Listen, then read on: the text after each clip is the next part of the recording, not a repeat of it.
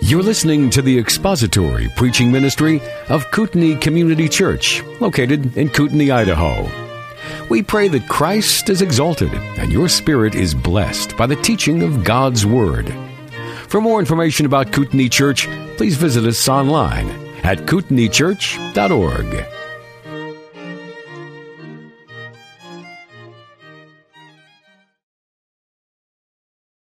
Good morning.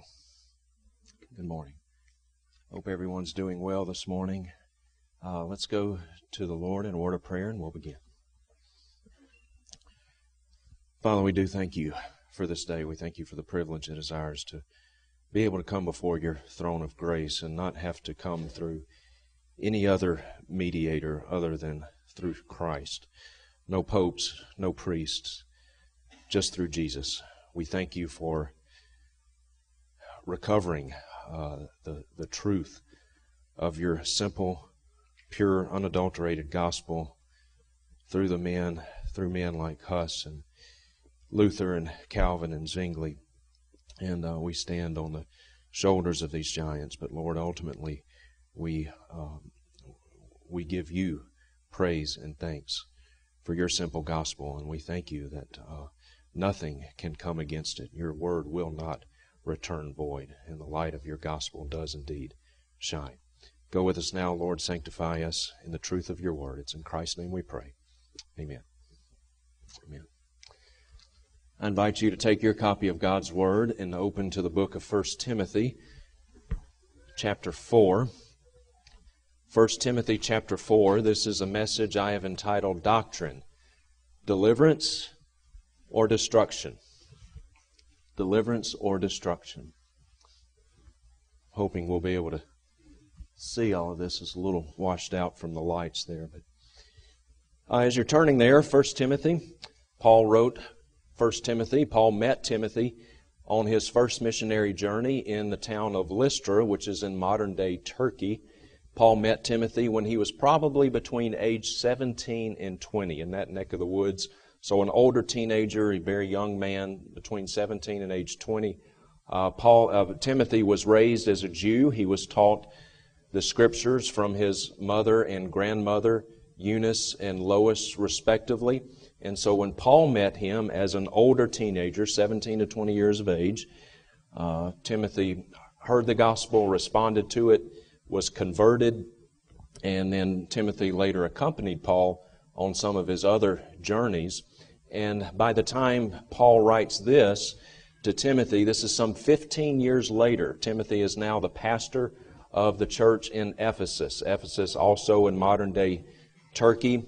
And it's interesting, when Jim read the text for us a few minutes ago, we're all familiar with that phrase, let no one despise you for your youth.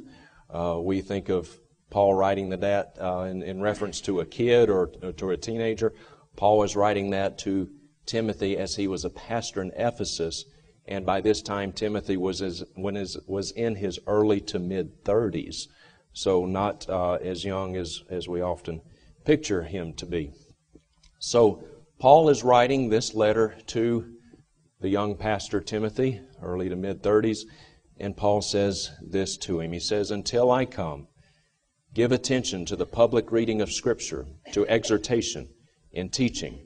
Do not neglect the spiritual gift within you, which was bestowed on you through the prophetic utterance with the laying on of hands by the presbytery.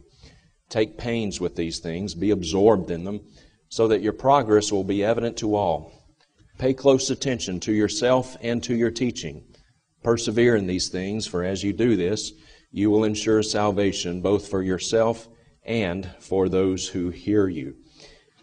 Now, I don't have time to give a full exposition of this passage because we are going to jump into the doctrines of Roman Catholicism and the heresies that they teach.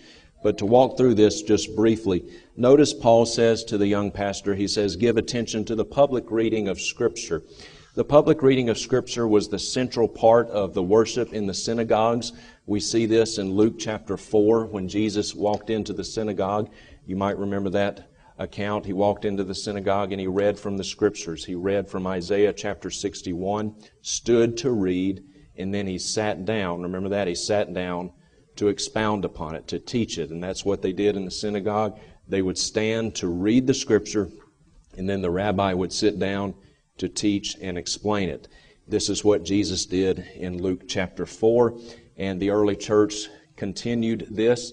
They also would stand and read the Scriptures, sit down to teach it. Of course, they incorporated not only the Old Testament teachings, but after the advent of the church, the apostolic teaching, the teaching from the apostles, the gospel. So give public attention, give attention to the public reading of Scripture, to exhortation. What is exhortation? Exhortation is a challenge to not only hear what is being taught, but to follow it, to obey it, to do it. As James says in James 1:22, we are not to be just hearers of the word, but to be what? Doers. We are to obey what we are taught. And he says, do not neglect the spiritual gift within you, which was bestowed on you through the prophetic utterance with the laying on of hands by the presbytery. Now, this was not some mystical experience, this laying on of hands by the presbytery. This was just a public confirmation of the calling that God had on his life. And he says, take pains with these things, be absorbed in them. Now, you might notice that that word absorbed is in italics. When you see a word in italics in your Bibles, if you've got a good, reliable Bible like the New American Standard, the ESV, the King James, a literal translation, when you see a word italicized, that means that it's not actually in the text, but that's the sense of it, that's supplied. And so the text literally says, Paul says to Timothy, be in them. Be in them. And that is a sense, be absorbed in them. Be submerged in them. In what? In teaching. Be absorbed in the things of God. Be absorbed in them. Let the Word of God saturate every facet of your life. And that is what we must do, dear ones. We must let the Word of God saturate every facet of our lives. We are to test all things, as Paul says in 1 Thessalonians 5:21. We are to test all things, hold fast to that which is good. Our lives must be dictated in every facet by the Word of God. Be in them, submerged in them, so that your progress will be evident to all.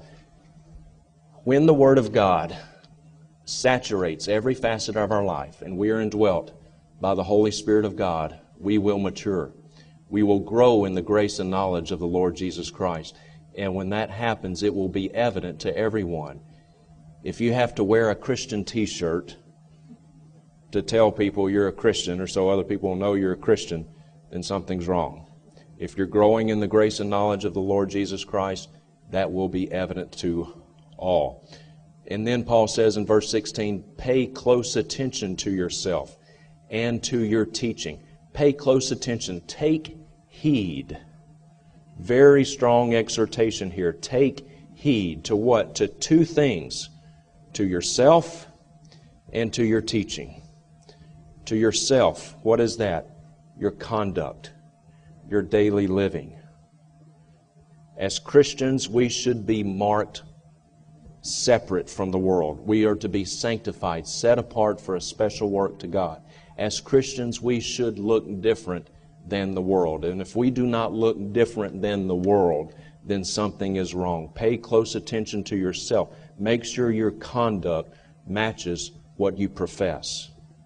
The conduct of your life, of our lives, must match what we profess from our mouths. Pay close attention to yourself, to your conduct, to your holy living, and to your teaching.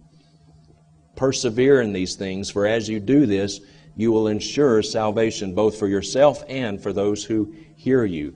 Now, this word teaching here in the Greek is didaskalia. Another form of it, didache. And that word, when you see teaching in your Bibles, if you've got a good literal translation, didaskalia, didache, it means doctrine. Teaching means doctrine. So when you see teaching, you know that is talking about doctrine. Pay close attention to yourself and to your doctrine. To yourself and to your doctrine. There are those people who say that doctrine is not really important. And it is tragic that we have gotten to the point where most people do not believe that doctrine and theology are important. And yet, Timothy says, pay close attention, take heed to yourself and to your doctrine. Why? Because in so doing, you will ensure the salvation of both of yourself and of your hearers. Doctrine is directly connected to salvation. There is nothing more important than that. And take heed to these things. Doctrine, deliverance or destruction. Salvation is fundamentally a work of deliverance. That's what salvation is. Salvation delivers us. God delivers us. He delivers. Psalm 144 verse 2, the Lord is my deliverer. In Romans chapter 6, Paul speaks of being obedient to doctrine. He says, be obedient to the doctrine and be freed, delivered from sin. So what delivers us from sin? What delivers us from death? Doctrine does. Doctrine delivers us. And these people who say that doctrine and theology are not really important do not know of what they speak. There are these people who say, well, I don't need doctrine. I don't need theology. I just love Jesus. I just love Jesus. I don't care about the doctrine and theology. I just love Christ. That is a foolish statement, and that can only be said from someone who does not really love Christ nearly as much as he or she professes to love Him. Sound doctrine saves. False doctrine destroys. False doctrine destroys. Paul says this in Philippians chapter 1, verse 9. In this I pray, that your love would abound still more and more in what? Knowledge and discernment. You see, the Bible never separates knowledge of God and love for God. Never. It always combines these things. And so these people who profess how much they love Jesus, and yet they have a disdain for doctrine, they have a disdain for theology, they have a disdain for teaching, then they do not love Jesus nearly as much as they profess to love Him. The Bible never separates knowledge of God and love for God. The Bible always combines these things. Your love would abound more and more in knowledge and discernment. Now, please keep this in mind, dear ones. It is possible for one to have sound doctrine and live an ungodly life. That is possible. It is possible to have sound doctrine and live an ungodly life. We see this in the New Testament. We see it in Luke chapter 16, the rich man and Lazarus. You remember this account? The rich man died, went to the place of torment, the lake of fire, and he could see across the great chasm, and he said, Father Abraham, have mercy on me. The rich man who died and went to the lake of fire was not some atheist. You know, he wasn't a member of the ACLU, People for the American Way. He was a religious man. He saw Abraham, recognized him, called him by name, gave him a title of respect, Father Abraham. This was a religious man. This was a man who had been taught the Scriptures. This was a man who had doctrine, and yet he was in the lake of fire. We see this, unfortunately, in our own day and age. Even some men in recent years who have had good doctrine have fallen into immorality and disqualified themselves. So it is possible to have good doctrine and have an ungodly life. It is possible to have a head full of knowledge and that knowledge not penetrate your heart. But what is not possible is to live a godly life with unsound doctrine. Okay? You can have sound doctrine and live a godless life, but you cannot have unsound doctrine and live a godly life. You cannot have unsound doctrine and live a godly life. Flip over in your Bibles one book, 2 Timothy chapter 2. Chapter 2, 2 Timothy 2. Sound doctrine delivers. Sound doctrine delivers. It saves. Unsound doctrine destroys. Paul says, remind them of these things and solemnly charge them in the presence of God not to wrangle about words, which is useless. It leads to the ruin of hearers. Be diligent to present yourself approved to God as a workman who does not need to be ashamed, accurately handling the word of truth, rightly dividing the word of truth. But avoid worldly and empty chatter. Now that worldly and empty chatter, that's not chit-chat. That's unsound doctrine. That's false teaching. Avoid it. for it will lead to further ungodliness, and their talk will spread like gangrene. Among them are Hymenaeus and Philetus, men who have gone astray from the truth, saying that the resurrection has already taken place, and they upset the faith of some. The deadly dangers of unsound doctrine. Briefly, unsound doctrine leads to the ruin of hearers, as we just read in verse 14. It leads to the ruin of the hearers. Unsound doctrine, false teaching, is a danger both to unbelievers, because it presents a false gospel. False teaching is a false gospel, and a false gospel does not save. So it is dangerous for unbelievers. You cannot respond to the real gospel unless it is taught rightly. Okay? Dangerous doctrine leads to a false gospel, is a ruin to unbelievers, and also unsound doctrine is even a danger to believers. To genuine believers. It causes confusion, discouragement, and obedience. Now, this word here, ruin of hearers, that is a strong word. It is the word catastrophe in the Greek. Catastrophe. And you know what that word means, don't you? You can just tell by the sound of it. Catastrophic. It leads to the ultimate destruction of unbelievers because they have not been presented the true gospel. And it can even lead to the destruction of believers. Not in an eternal sense, but it can be very ruinous to them. It can, in a sense, almost shipwreck their faith, even to believers, because false doctrine will stunt their growth, it will cause confusion, it will discourage them, and it will lead to disobedience. You cannot obey what you do not rightly understand. If you're being taught false doctrine, then you cannot live a life of obedience that glorifies God. So it does not result in the loss of salvation for a genuine believer, but false doctrine will stunt their growth. It will confuse them. Particularly, we're talking about immature believers, people who are new believers, young in the Lord. False doctrine is an especially acute danger for them. Lead to their confusion, to being discouraged, and to their disobedience as they're not being taught rightly. Ungodliness yields bad fruit, we see in verse 16. Bad doctrine yields bad fruit. Bad doctrine yields bad fruit. And also notice that false doctrine spreads like gangrene. Dear friends, error always begets more error. Mark it down. Error begets more error. Today, the United Methodist Church is in open discussions about homosexual marriage. In fact, many United Methodist churches have now openly, basically the whole denomination is openly embraced homosexual marriage. John and Charles Wesley would be turning over in their proverbial graves if they knew that. It didn't start that way. Where did it start? It started really by the United Methodist Church. Of course, they have a more Arminian theology, but also when they began to compromise on the biblical parameters for the roles of men and women decades ago, started with just a little bit, and now they've openly embraced homosexual marriage.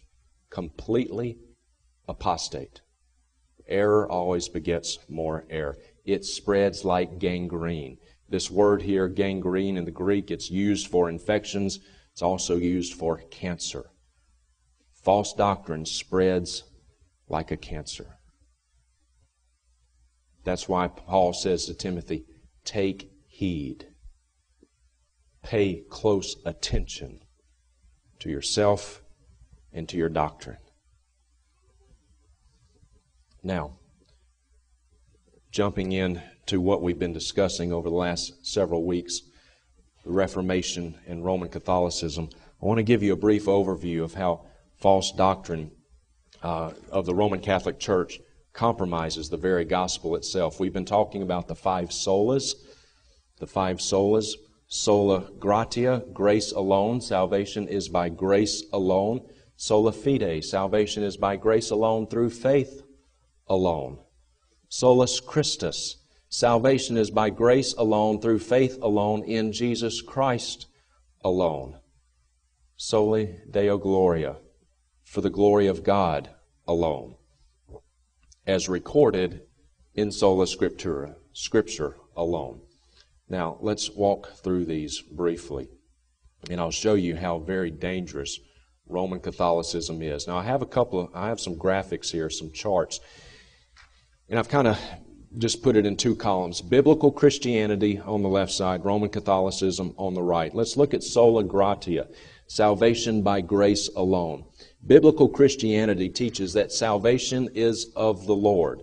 Psalm 37:39 states this, Titus 2:11, for the grace of God has appeared, bringing salvation to all men. The grace of God is just that. It is God's grace. Salvation is of the Lord. We use the term sometimes monergism. Mono means one. Erg in the Greek means work, one work. Salvation is the one work of God. It is all of God. And that is biblical Christianity. That salvation comes from the Lord. It is all of God. Roman Catholicism, however, teaches that salvation is of the church, the Roman Catholic Church. And if you are not a part of the Roman Catholic Church, then you are outside of the grace of God. Biblical Christianity affirms what we call the total depravity of man. Total depravity is not that man is as bad as he could be, but rather that man is totally unable to come to God on his own. He is dead in trespasses and sins. Romans 3:10 through 11, there is none righteous, no, not one.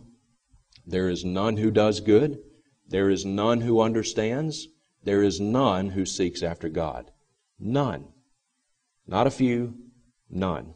We are dead in trespasses and sins. Ephesians 2, John 3:19. We love our sin, we love our darkness, and we hate the light. Romans 5, verse 10, we are enemies of God. The Bible could not be more clear, dear ones. We are not spiritually sick. We're not in the spiritual ICU. We're spiritually dead. Tag on the toe, dead. Roman Catholicism rejects that. They reject it. They reject total depravity, total inability. They believe that we're just kind of spiritually sick. We just have a spiritual cold, that man can choose God of his own volition. Biblical Christianity teaches that grace is unmerited favor bestowed by our sovereign God. Unmerited. We do not earn it. It is given by God freely.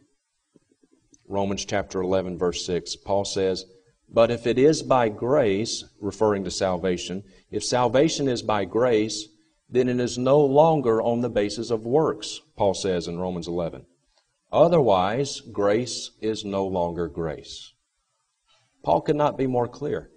If we could somehow earn the grace of God, then it's no longer grace. Grace is no longer grace.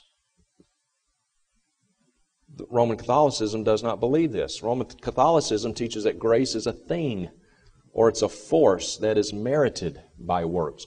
We can contribute our works, and then we earn somehow the grace of God. That is not grace. That is not grace.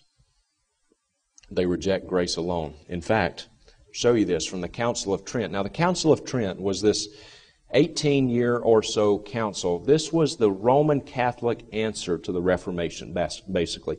Once the Protestant Reformation was really getting a full head of steam, you had men like Huss and Calvin and Luther and Zwingli.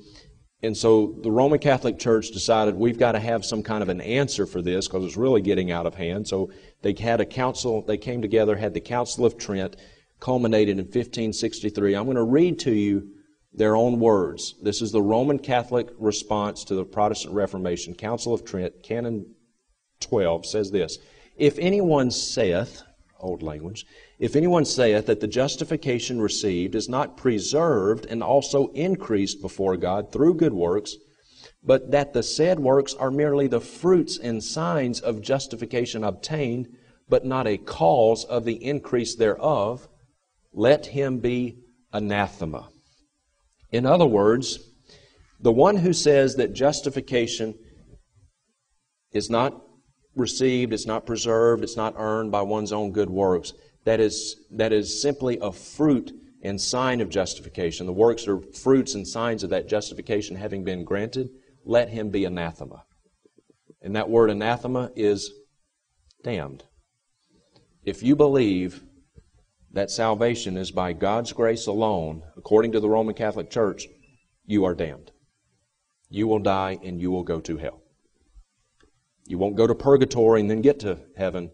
You'll go to hell for all of eternity. If you believe that grace is given by God alone and not merited by good works.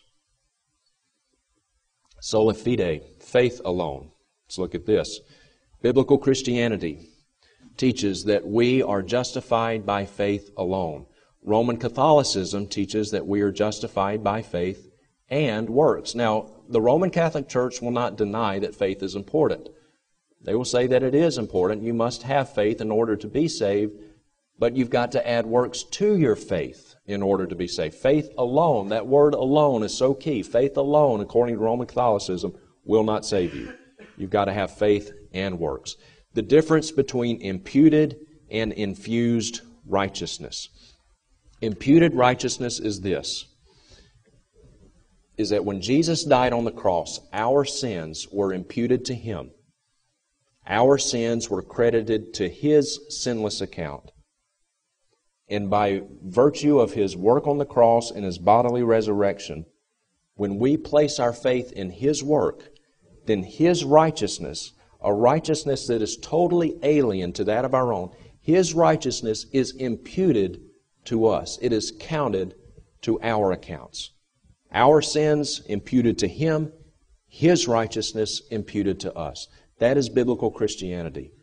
Roman Catholicism rejects imputed righteousness. Rather, they believed in what's called infused righteousness. How do you get infused righteousness? Well, you get it through the 7 sacraments of the Roman Catholic Church. Baptism infuses righteousness into you. Confirmation, penance, marriage, anointing the sick, holy orders, and especially the Eucharist. Through these 7 sacraments, and there are not 7 sacraments in the Bible. The Roman Catholic Church invents these. They're not sacraments. But through these sacraments, you get, basically, think of it this way, you get a shot of Jesus in you. You get His righteousness. It's like getting a flu shot. Or taking some vitamin C. Kind of flush your system with some vitamin C. Only in the Catholic view, you flush your system with Jesus' righteousness, and of course it wears off. So you've got to go back to confession. You've got to do your penance. You've got to say your Hail Marys. You've got to do all these things to maintain that righteousness. There is a difference as wide as all of eternity between imputed righteousness and infused righteousness. They are different as night and day. Romans chapter 4, verse 5. But to the one who does not work, but believes in Him who justifies the ungodly, his faith is credited as righteousness. Romans chapter 4, verse 5. It has been said that Romans 4:5 is the Colt 45 to Roman Catholicism. It's a good verse to know. It's the Colt 45 to Roman Catholicism. And there are many other verses that would also be that, but the numbers work out for Romans 4:5. Romans 3:28, for we maintain that a man is justified by faith apart from the works of the law. We are saved by grace through faith, not of yourselves, not of works, lest anyone should boast. And if we could work our way into heaven, then we would have something of which to boast. And dear friends, you and I have nothing to boast about. The only thing that you and I contribute to our salvation is our sin. That's it. That's all we contribute to our salvation, is our sin, the need for it. Romans 5:1, therefore, having been justified by faith, we have peace with God through our Lord Jesus Christ. Sola fide, faith alone. Let's see what the Roman Catholic Church has to say about this. Council of Trent, Canon 9. If anyone says that by faith alone the impious, the sinner, is justified, let him be anathema. If anyone says, now watch this, if anyone says that justifying faith is nothing else but confidence in the divine mercy which remits sins for Christ's sake, or that this confidence alone is whereby we are justified, let him be Anathema. Let that sink in for just a moment. If anyone says that faith is nothing else but the confidence in the divine mercy which forgives sins for the sake of Christ, let him be anathema. And yet that is the definition of faith. That is what faith is. And the Roman Catholic Church says if you believe that, you will go to hell. This remains official Roman Catholic doctrine to this very day. It was never rescinded. Not only was it never rescinded, it was affirmed in Vatican II. Official Roman Catholic doctrine to this very day. In other words, if you believe that salvation is by grace alone, through faith alone, you will go to hell. In Christ alone, solus Christus. Well, surely the Roman Catholics have the right Jesus, don't they? No, they don't. Biblical Christianity teaches that there is but one mediator. 1 Timothy chapter 2, verse 5 could not be any more clear. For there is one God and one mediator also between God and men, the man, Christ Jesus. How much more clear could it be? There is one mediator. One, Jesus Christ alone. The Roman Catholic Church rejects that. According to Roman Catholicism, there are many mediators between God and man. You've got the Pope, you've got bishops, you've got cardinals, you've got priests. All of those guys are mediators. Everybody from your local priest, a local Catholic church, all the way up to the Pope himself. They're all our mediators. Biblical Christianity teaches that there is but one Redeemer, Jesus Christ, of course. Roman Catholicism rejects that. Because guess who else is a Redeemer? Mary. Mary is a Redeemer. She is the co-redemptrix. The co-redemptrix with Christ.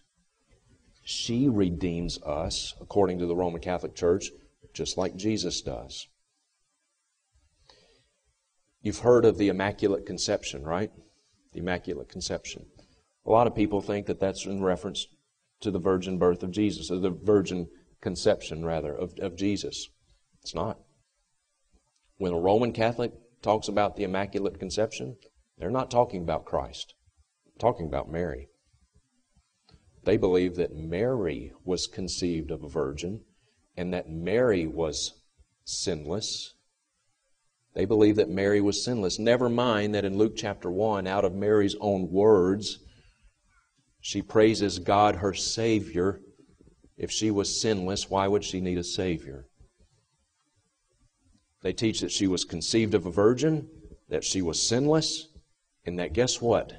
She never died. Mary never died, according to the Roman Catholic Church. She ascended into heaven just like Christ did. Co-redemptrix. Blasphemy. Blasphemy. Now let me say this. I've noticed among some former Roman Catholics, people who have been saved out of the Roman Catholic Church, and I'm sure there's a number of people in here. My wife would be one of them.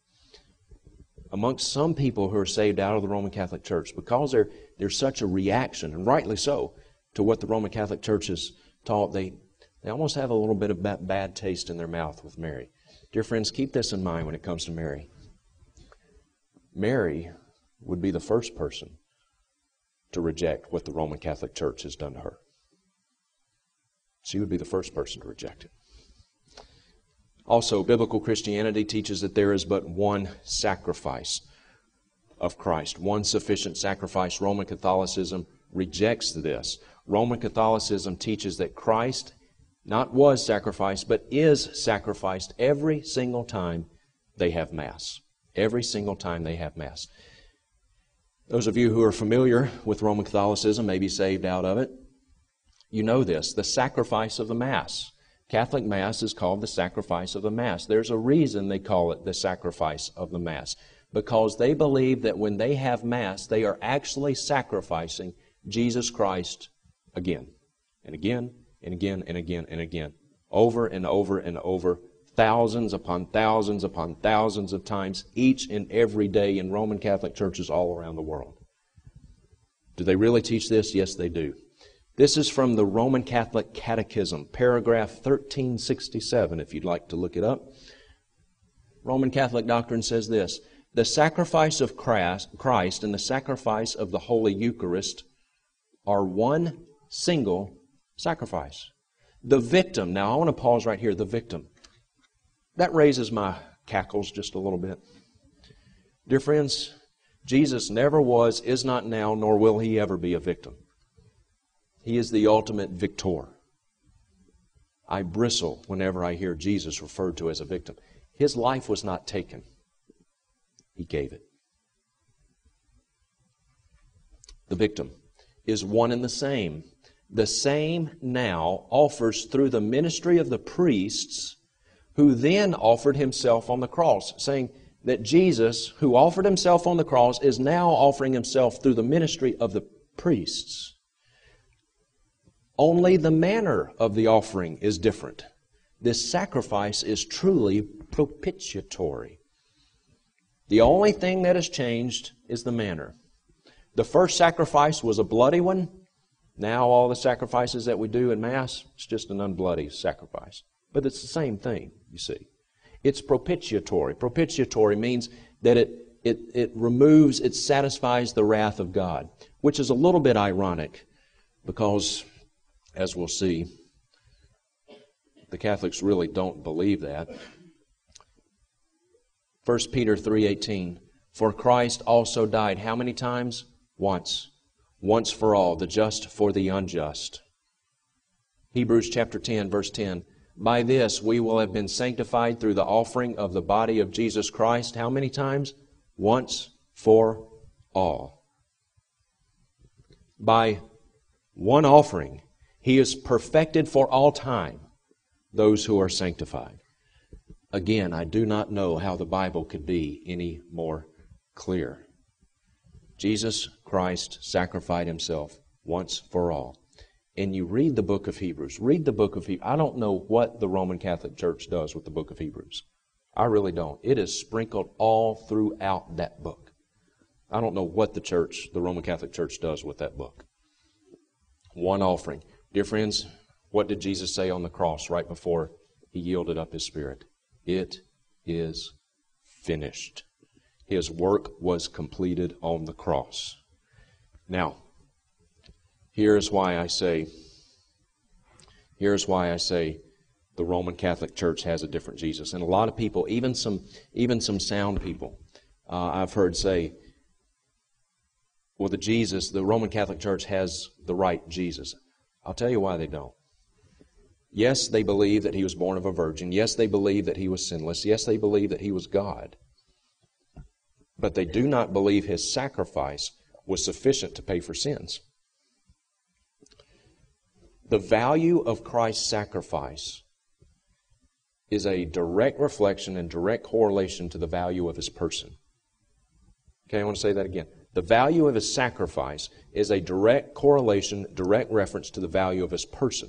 The only way that His sacrifice on the cross was not sufficient to pay for sins one time, once for all, the only way that that would be possible is if His person was not perfect. His sacrifice was perfect because His person is perfect. If His person is perfect, His sacrifice is perfect. But the Catholics reject this. They have to keep sacrificing Him over and over and over and over. So His sacrifice on the cross was not perfect. That means His person was not perfect. So they do not have the right Jesus. Let me show you this. Catechism of the Catholic Church, paragraph 1378, says this: worship of the Eucharist, their words, not mine. The Eucharist is the wafer, the cracker, what they call the host. Worship of the Eucharist. In the liturgy of the Mass, we express our faith in the real presence of Christ under the species of bread and wine. This is their doctrine of transubstantiation. Catholics believe that when they have Mass and the priest takes the wafer, the little cracker, what they call the host, that turns into not the symbolic flesh of Christ, the real flesh of Christ, the actual flesh of Jesus, and the wine turns into His actual blood. Not symbolically, Not in a memorial sense, in a real sense. It just looks like bread and wine, under the species of bread and wine. The Catholic Church has always offered and still offers to the sacrament of the Eucharist the cult of adoration. Their words, not mine. That's rather apropos, isn't it? Kind of interesting that they use that word, the cult of adoration. They worship that Eucharist because they believe that's Jesus in there. Jesus is in the cracker. I don't mean to make light of that. That's what they teach. And you might have heard of perpetual adoration. A lot of Catholic churches, they'll take that wafer, the cracker, and they'll put it in this gold, whatever you want to call it, stand, goblet thing, and they sit up with that thing all night long, and they worship it. They worship the biscuit because they think Jesus is in there. It is indeed a cult. Soli Deo Gloria, the glory of God alone. Biblical Christianity, God alone is due glory. God alone. Roman Catholicism, however, teaches that many should be getting glory. Many in the Church of Rome get glory. Many of them do. Psalm chapter 115, verse 1. Not to us, O Lord, not to us, but to your name give glory. Isaiah 42, verse 8. This is God speaking. I am the Lord, that is my name. I will not give my glory to another, nor my praise to graven images. That's a problem from the Roman Catholic Church. God says He will not give His glory to another, nor His praise to graven images. And yet, what do you see when you walk into a Catholic church all over the place? Graven images. This is an interesting little comparison. Now, a little bit different from the last graphics. On the left, Roman paganism, pagan Roman religion. On the right, Roman Catholicism. I'll show you the similarities between pagan Roman religions and Roman Catholicism. Isis. Isis was the Egyptian mother goddess religion. They referred to Isis as the Queen of Heaven and the Mother of God. Roman Catholicism took that pagan notion, baptized it, metaphorically speaking, in some more biblical lingo. Mary is the Roman Catholic version of Isis. Mary in the Roman Catholic Church is referred to as the Queen of Heaven and the Mother of God. Mithraism was another pagan Roman religion. Now, in this Mithraism, this pagan Roman religion, they had a meal. The meal was sacrificial in nature, and when they ate the flesh and when they ate food and when they drank blood, they believed that they were actually eating the flesh of Mithras, their god. Mithras was actually present, not symbolically present. Mithras was actually present in the food. His blood was present in their wine. Roman Catholic version of that is the Eucharist. Henotheism is the belief that there are many gods, but that only one is really supreme. We see this in the Roman Catholic Church with their plethora of saints. In fact, I tried to look it up. Do you know the Roman Catholic Church cannot even tell you how many saints they've got? They don't even know. They estimate it as somewhere northwards of 10,000 saints. They got a saint for this, they got a saint for that.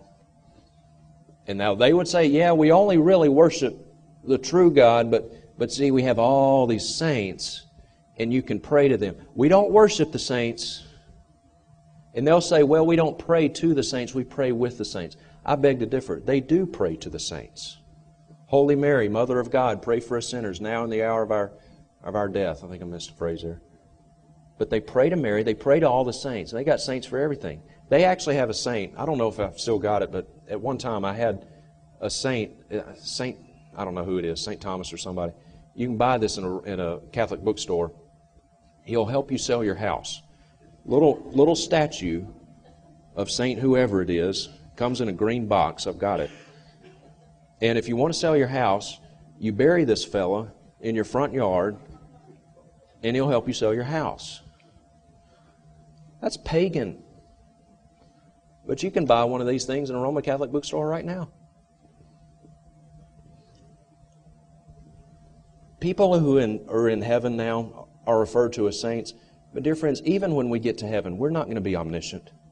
How do you think it is that Mary, just to use her as an example, when all these Roman Catholics, there's 1.2 billion with a B, Roman Catholics all around the world, and they pray to Mary every day. How is it that she hears all of those prayers? The only way that she could hear them is if she is omniscient. Even when we get to heaven, dear friends, you and I are not going to be omniscient. There's only one who is eternally omniscient, that is God. So they may say that they don't pray to the saints, but they do. Roman emperors, the city of Rome, the center of the Roman Empire, the head of it, Pontifex Maximus, the Caesars, Pontifex Maximus. He was revered as a god. The Roman Catholic Church adopted that idea, and they applied it to the Bishop of Rome. Bishop of Rome Supreme. The Pope took on the name Pontifex Maximus. And to this day, the Roman Catholic Church refers to the Pope, Pontifex Maximus. Roman Catholicism is baptized, to use that term, paganism. Paganism. I want us to look at the papacy. Remember, we're still under Soli Deo Gloria, the glory of God alone. Have you ever thought of the titles of their popes? They give these titles to their popes. Three main ones: Holy Father, Head of the Church, and the Vicar of Christ. Think about that. They refer to the Pope as the Holy Father, the Head of the Church, and the Vicar of Christ. There is only one Holy Father. That is God. Who is the head of the church? Christ. Jesus Christ is the head of the church. Vicar of Christ. Now this word vicar means substitute of Christ. Who is the real vicar of Christ on earth? Jesus said, "It is to your advantage that I go away," right? Because who will come? The Holy Spirit, the Paraclete. God the Father, God the Son, God the Holy Spirit. All three titles for the members of the triune Godhead, they give to the Pope. But Pope Francis, you see, he's the humble Pope. Because that's the big thing with Pope Francis. He's so humble. Because he cooked his own food. And Pope Francis doesn't wear the papal red shoes that most popes wear. He just wears black shoes, so he's very humble. Dear friends, if you think you are the Holy Father, the head of the church, and the Vicar of Christ, you ain't humble. I don't care what color your shoes are. You're not humble. That is the height of arrogance. The height of arrogance. The very notion that a man would dare accept such a title. Sola Scriptura, Scripture alone. And this is where Jim started our series. Biblical Christianity, only one item on the left-hand column, the Bible. That's our authority, the Bible. Roman Catholicism, they'll take the Bible almost always out of context. It's not that they reject the Bible. They'll take it out of context. But the Bible's not enough, you see. So, in addition to the Bible, let's add the Apocrypha. These 11 books like 1st and 2nd Esdras and Tobit and Judith and 1st and 2nd Maccabees and the Prayer of Jeremiah, Prayer of Manasseh, these other 11 books. We'll add those to the Bible. Well, aren't those supposed to be in the Bible too? No, they're not, because they are littered with errors. Geographical errors, historical errors, and theological errors. There's a reason they're not in our Bible. They're not supposed to be. Never were supposed to be. Church tradition. They elevate church tradition to the same authoritative level as that of Scripture, even higher than that. Papal bulls. When the Pope speaks ex cathedra, when he speaks from his chair, it is infallible. In all of the councils that they've had, Council of Trent, Vatican Council, That's authoritative. And, of course, their visions and miracles. Something that you'll notice about every cult disparages the cross of Christ, disparages His work, and appeals to some other source of authority other than the Bible. They may not reject the Bible out of hand, but we're going to add other things to it. Every single cult does that. With Mormons, it's the Book of Mormon. Every single cult does that. The Roman Catholic Church has killed literally millions of Christians. Millions. We don't even know how many. The estimates vary widely depending on how you garner those numbers, how you define them. But just a few. John Huss, we've heard his name mentioned. He was a priest from Czechoslovakia. He challenged the Pope. He challenged their indulgences. You could refer to John Huss. He really was the very first of the reformers. He was given multiple opportunities to repent. The Roman Catholic Church came after him, gave him opportunities to repent. He would not do it. And his last words were this, before he was executed, his last words were this: Lord Jesus, it is for Thee that I patiently endure this cruel death. I pray Thee to have mercy on my enemies. And then they tied him to a stake and lit him on fire. And it said that as he started to burn, he was reciting the Psalms. William Tyndale, what was his crime? His high crime was translating the Bible into English. That's what he did wrong. And the Roman Catholic Church tied him to a stake and burned him. They at least had the decency, it's reported, that they strangled him before they lit him on fire, just for translating the Bible into English. The entire history of the Roman Catholic Church, is one of its doing its dead level best to keep the Word of God out of the hands of everyday people. It has fought tooth and nail to do that, and it has killed millions of Christians. If that was the only problem. Hugh Latimer. Hugh Latimer actually began as a Roman Catholic priest. In fact, he was a very ardent defendant of the papacy, even as the Reformation started in its early years. But then he heard the gospel. He heard the real gospel. He was converted because he was a sheep who heard the voice of the shepherd. He went to him, and he started preaching the true gospel. The Roman Catholic Church couldn't have that, and so they burned him at the stake along with a man named Nicholas Ridley. And as these two men were tied to the stake, about to be burned to death, burned alive for their sole crime of preaching the gospel of salvation by grace alone, through faith alone, in Christ alone, Hugh Latimer's last words were this. He said to his friend who was about to die with him, he said this: "Play the man, Master Ridley. Play the man, Master Ridley. We shall this day light such a candle by God's grace in England as I trust shall never be put out." And it wasn't. It wasn't. We stand on the shoulders of these men. And we give God thanks for them.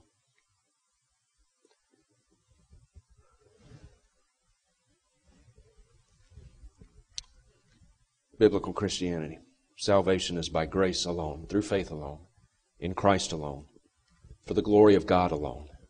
And we know this from Scripture alone.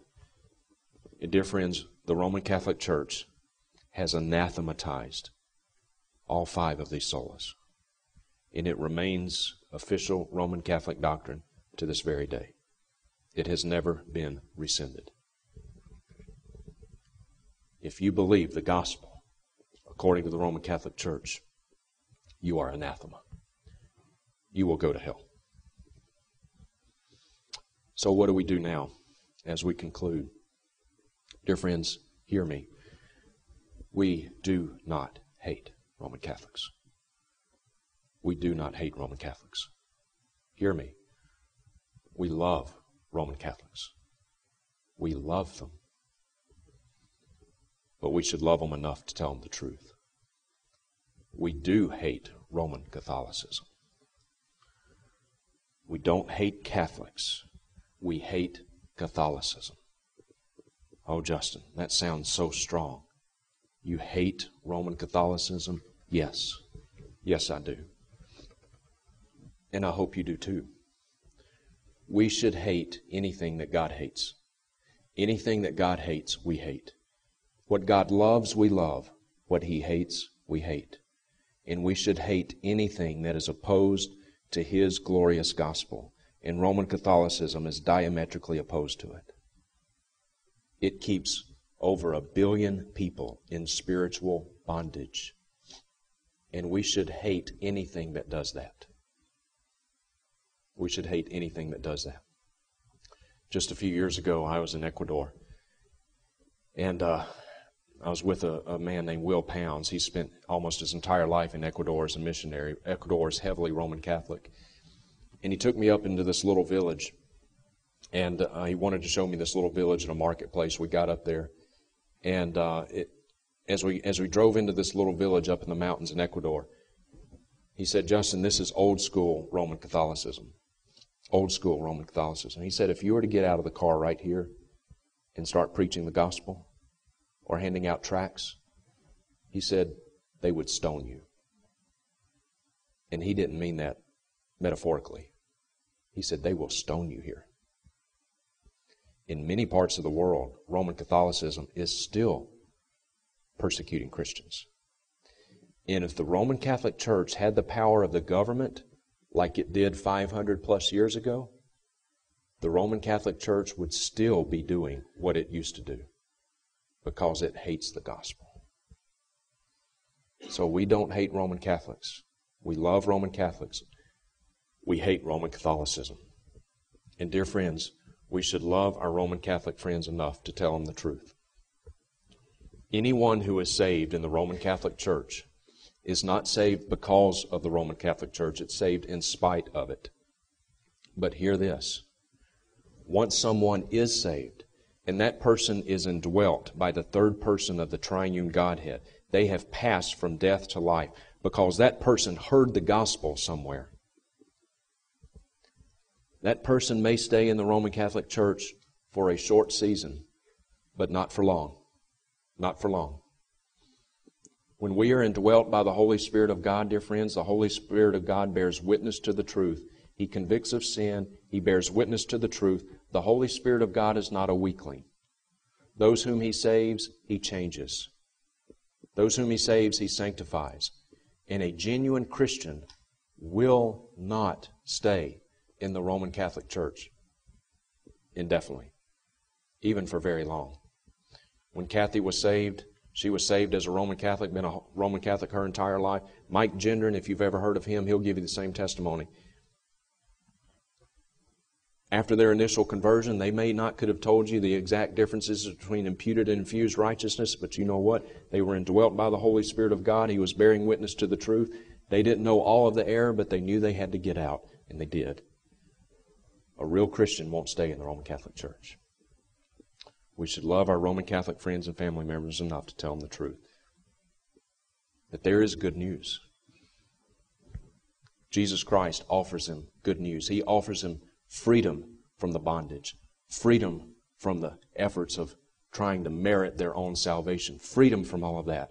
If we are willing to repent of sins, turn from sins, and place our trust in the finished work of Jesus Christ on the cross, His once-for-all sacrifice. If we're willing to turn from sins and place our faith in Him, our trust in Him, salvation by grace alone, through faith alone, in Christ alone, He will save. Jesus says, come to me, all who are weary and heavy laden, weary of trying to work your way into heaven, weary of trying to go through the priest and pay your penance and say your Hail Marys, weary of all these futile good works. Come to me, all who are weary and heavy laden, burdened with your sins, and I will give you rest. There is salvation in no one else, in Jesus Christ, in Him alone. Let's close in a word of prayer.